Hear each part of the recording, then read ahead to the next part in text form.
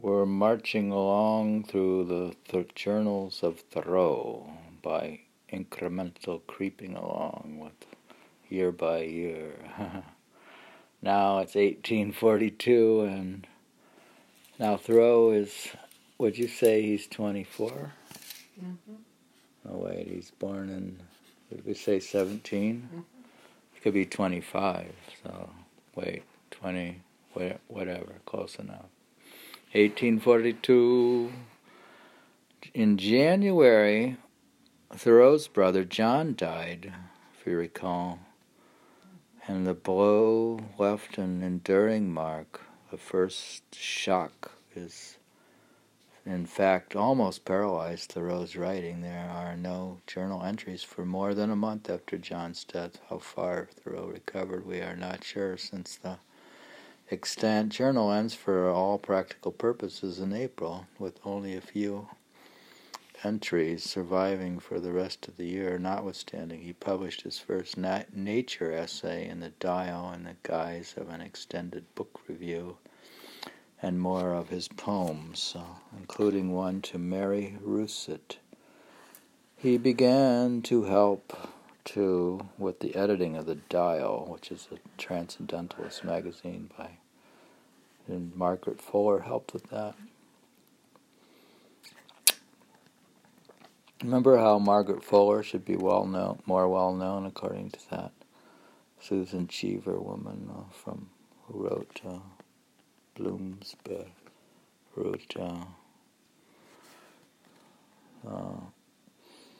anyways, January 8th, what offends me most in my compositions is the moral element in them, the repentant, say never a brave word.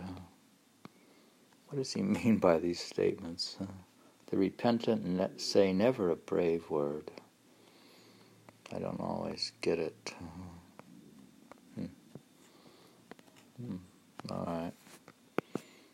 right. Their resolves should be mumbled in silence. Strictly speaking, morality is not healthy. Those undeserved joys which come uncalled make us more pleased than grateful as they that sing. Do you understand this? Mm-hmm. You do?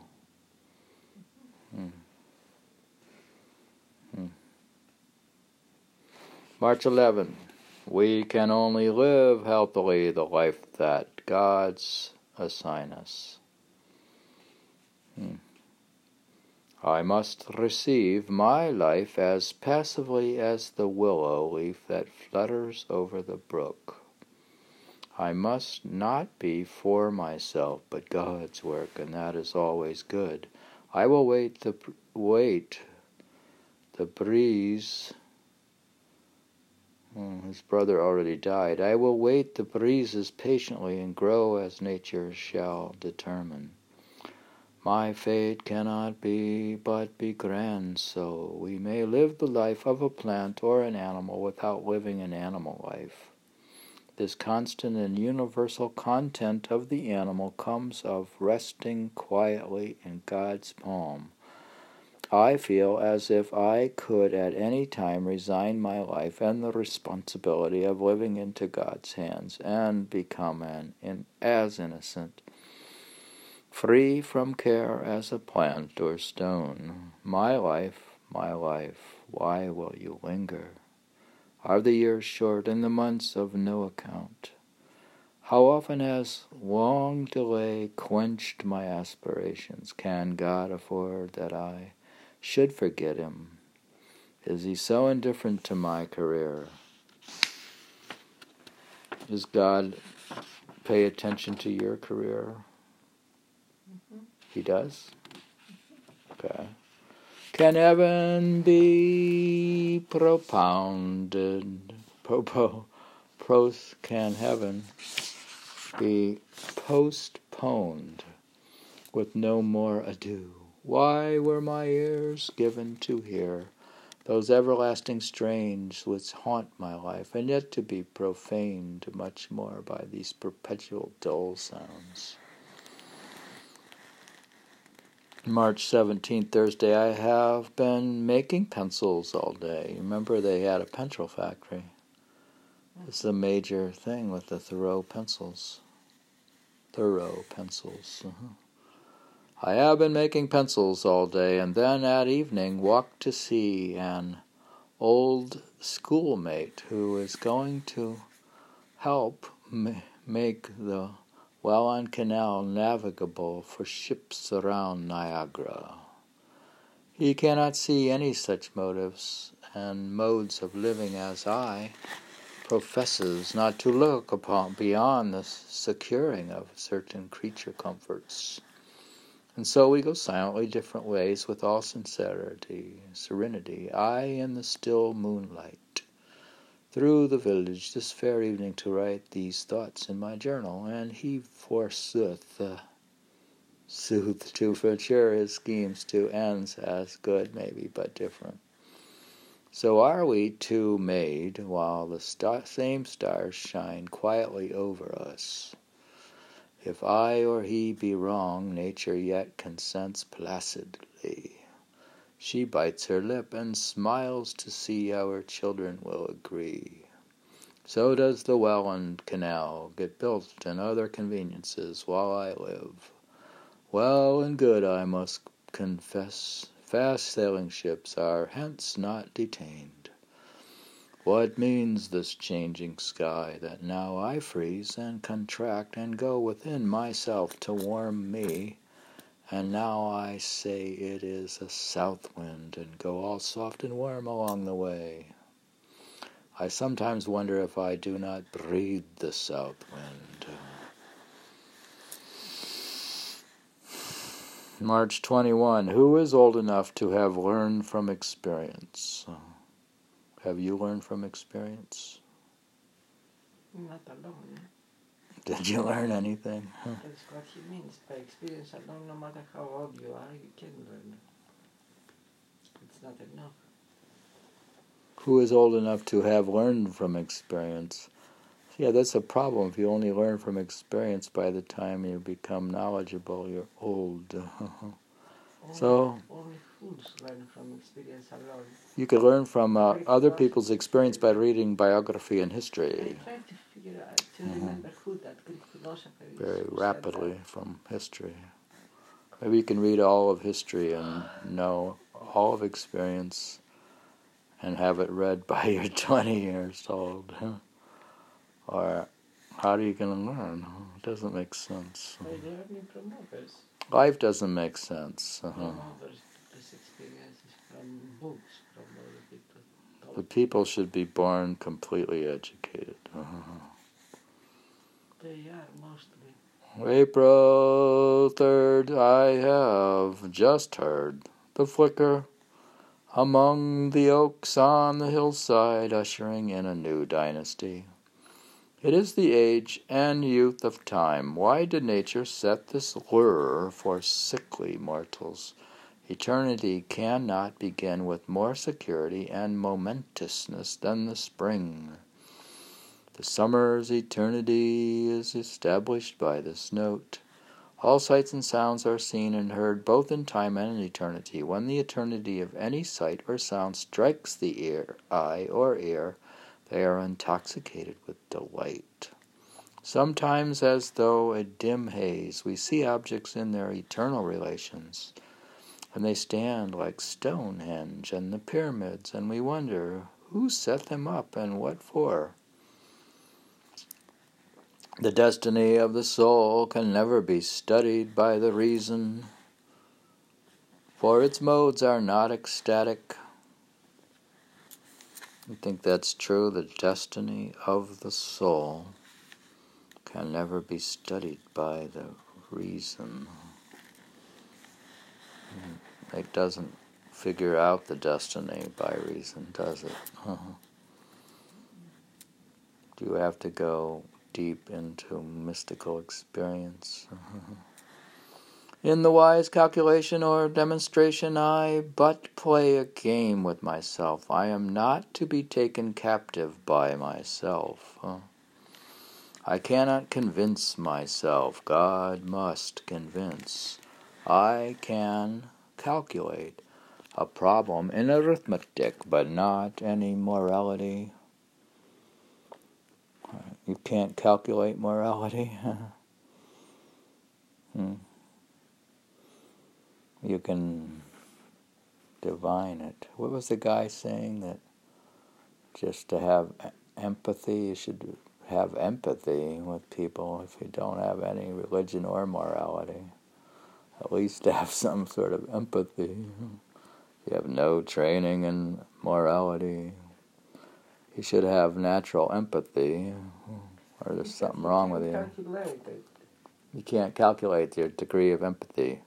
Virtue is incalculable as it is inestimable. Well, man's destiny is but virtue or manhood. I don't know, maybe you think in modern times they can calculate virtue. No, they don't. How can they calculate? You can say, what are the acts of virtue, and they can just monitor you you could have your phone monitor your virtue level. It is wholly moral to be learned only by the life of the soul. You think it could track how much you meditate and what you say to people and how you act and everything you do. And it reports it to the Pope. God cannot calculate it. He has no moral philosophy, no ethics. The reason before it can be applied to such a subject will have to fetter and restrict it. How can he step by step perform the long journey who has not conceived whither he is bound? How can he expect to perform an arduous journey without interruption who has no passport to the end?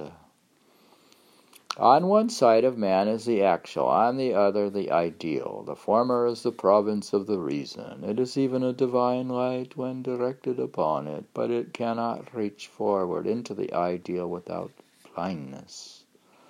The moon was made by rule by night, but the sun to rule by day. Reason will be but a pale cloud like the moon when one ray of the divine light comes to illuminate the soul. Remember, he's only like 24 here. You can't expect him to be a master of literary philosophy. It's a little juvenile in a way, don't you think? But it's also very touching upon the heavy topics. How rich and lavish must be the system which can afford to let so many moons burn all the day as well as the night through. No man stands in need of their light. There is none of that kind of economy in nature that husbands its stock, but she supplies inexhaustible means to the most frugal methods. The poor may learn of her frugality, and the rich generosity. Having carefully determined the extent of her charity, she establishes it forever. Her almsgiving is an annuity.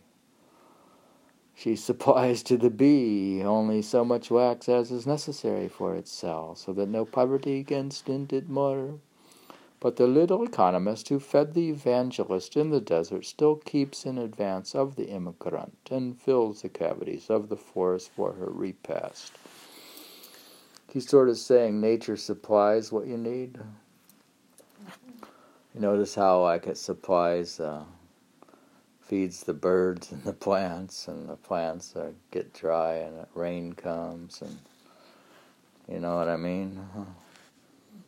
Yeah. God takes care of everything, or nature does. September 29, today. There's a long gap there. See, April to September 29. Thoreau was depressed. Do you think he was depressed at his brother's death? Today the lark sings again down in the meadow, and the robin peeps, and the bluebirds old and young have revisited their box, as if they would fain repeat the summer without the intervention of winter, if nature would let them. Beauty is a finer utility whose end we do not see. Beauty is a finer utility whose end we do not see. Can you interpret that? What's it mean? It's too early for me to understand things because I haven't had any coffee. Beauty is a finer utility whose end we do not see. The use of beauty. Beauty is because everything comes first. Beauty is complicated. Beauty is a utility. It's a fine utility. Everything can be a utility. We don't see the end of it. Well, utility towards the we could have of the soul. You could have a beautiful flower. You contemplate beauty when you meditate. You could have a beautiful flower which attracts what? Birds and bees to pollinate it? Doesn't make you feel beautiful when you see a beautiful flower. Beauty makes you beautiful. It reflects it. But what if I see a beautiful woman and I'm attracted to her? You have to... a beautiful woman is also something very interesting to see, and it should make you beautiful. But it depends on the mind of the sick person that sees it. But it says, whose end we do not see, but if I am attracted to a beautiful one, I don't see the end of that attraction. No. Whose end I do not see. Some things, they're just part of infinity. They're not measured, like you can measure moral, you can measure beauty, you can measure the feelings you have when you contemplate beauty. All right, so we don't know the whole purpose of the beauty. So it's an abstract idea. You can think of a lot of things. We'll have to study aesthetics, I guess. October 7th. A little girl has just brought me a purple finch, or American linnet. These birds are now moving south. It reminds me of the pine and spruce and the juniper and cedar, on whose berries it feeds. It has the crimson hues of the October evenings, and its plumage still shines as if it had caught and preserved some of their tints.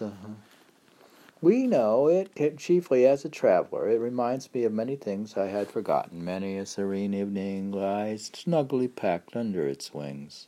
Grower writes like a man of common sense and good parts. That's a person, G-R-W-E-R. Grower writes like a man of common sense and good parts, who have undertaken with steady and rather than high purpose to do narrative with rhyme. With little or no invention, following in the track of the old fablers, he employs his leisure and his pencraft to entertain his readers and speak a good word for the right. He has no fire, or rather blaze, though occasionally some brands, and peeps out from the ashes, especially if you approach the heap in a dark day, and if you extend your hands over it, you experience a slight warmth there more than elsewhere. In fair weather you may see a slight smoke go up here and there. He narrates what Chaucer sometimes sings. He tells his story with the fair understanding of the original, and sometimes it gains a little in blunt plainness and a point in his hands. Unlike the early Saxon and later English, his poetry is but a plainer and directer speech than other men's prose. He might have been a teamster and written his rhymes on his wagon seat as he went to mill with a load of plaster. The banks by retired roadsides are covered with asters, hazels, brakes, and huckleberry bushes emitting a dry and ripe scent. Facts must be learned directly and personally, but principles may be deduced from information. The collector of facts possesses a perfect physical organization, the philosopher a perfect intellectual one. One can walk, the other sit, one acts, the other thinks, but the poet in some degree does both, and uses and generalizes the results of both. He generalizes the widest deductions of philosophy. Remember, Thoreau is a Harvard graduate, and he studied classics, learning both Latin and Greek, so this explains he probably read philosophy, which is making him, do you think it made him philosophical? It opens the mind. Do you become philosophical after reading philosophy? You learn to think. Okay. October 21, the atmosphere is so dry and transparent and, as it were, inflammable at this season that a candle in the grass shines white and dazzling and pure and brighter the farther off it is. Its heat seems to have been extracted and only its harmless refulgent light left. It is a star dropped down. The ancients were more than poetically true when they called fire Vulcan's flower. Light is somewhat almost moral. Do you think light is moral? Light? I thought God was light, so I suppose light is somewhat almost moral. Right, exactly. It's the medium is what God works. All right, so light is more moral. So I should basically open the... Light allows all the things that allows. So I should open the window shades. I should open the curtains in the morning and let the light in. If it was not for light, there wouldn't be anything. The most intense as the fixed stars in our own sun has an unquestionable preeminence among the elements.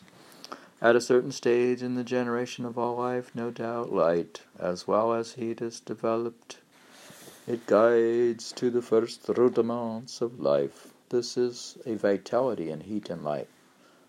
Men are felt rather than understood as being most rapidly developed. They stand many deep. In many parts, the Merrimack is as wild and natural as ever, and the shore and the surrounding scenery exhibit only the revolutions of nature. The pine stands up erect on its brink, and the alders and the willows fringe its edge. Only the beaver and the red man have departed. My friend knows me face to face, but many only venture to meet me under the shield of another's authority, backed by an invisible cord reserve of wise friends and relations. To such I say, quote, farewell, we shall dwell among in the world alone. Farewell, we cannot dwell alone in the world. Sometimes, by a pleasing sad wisdom, we find ourselves carried beyond all counsel and sympathy. Our friends' words do not reach us. The truly noble and settled character of a man is not put forward, as the king or conqueror does not march foremost in a procession.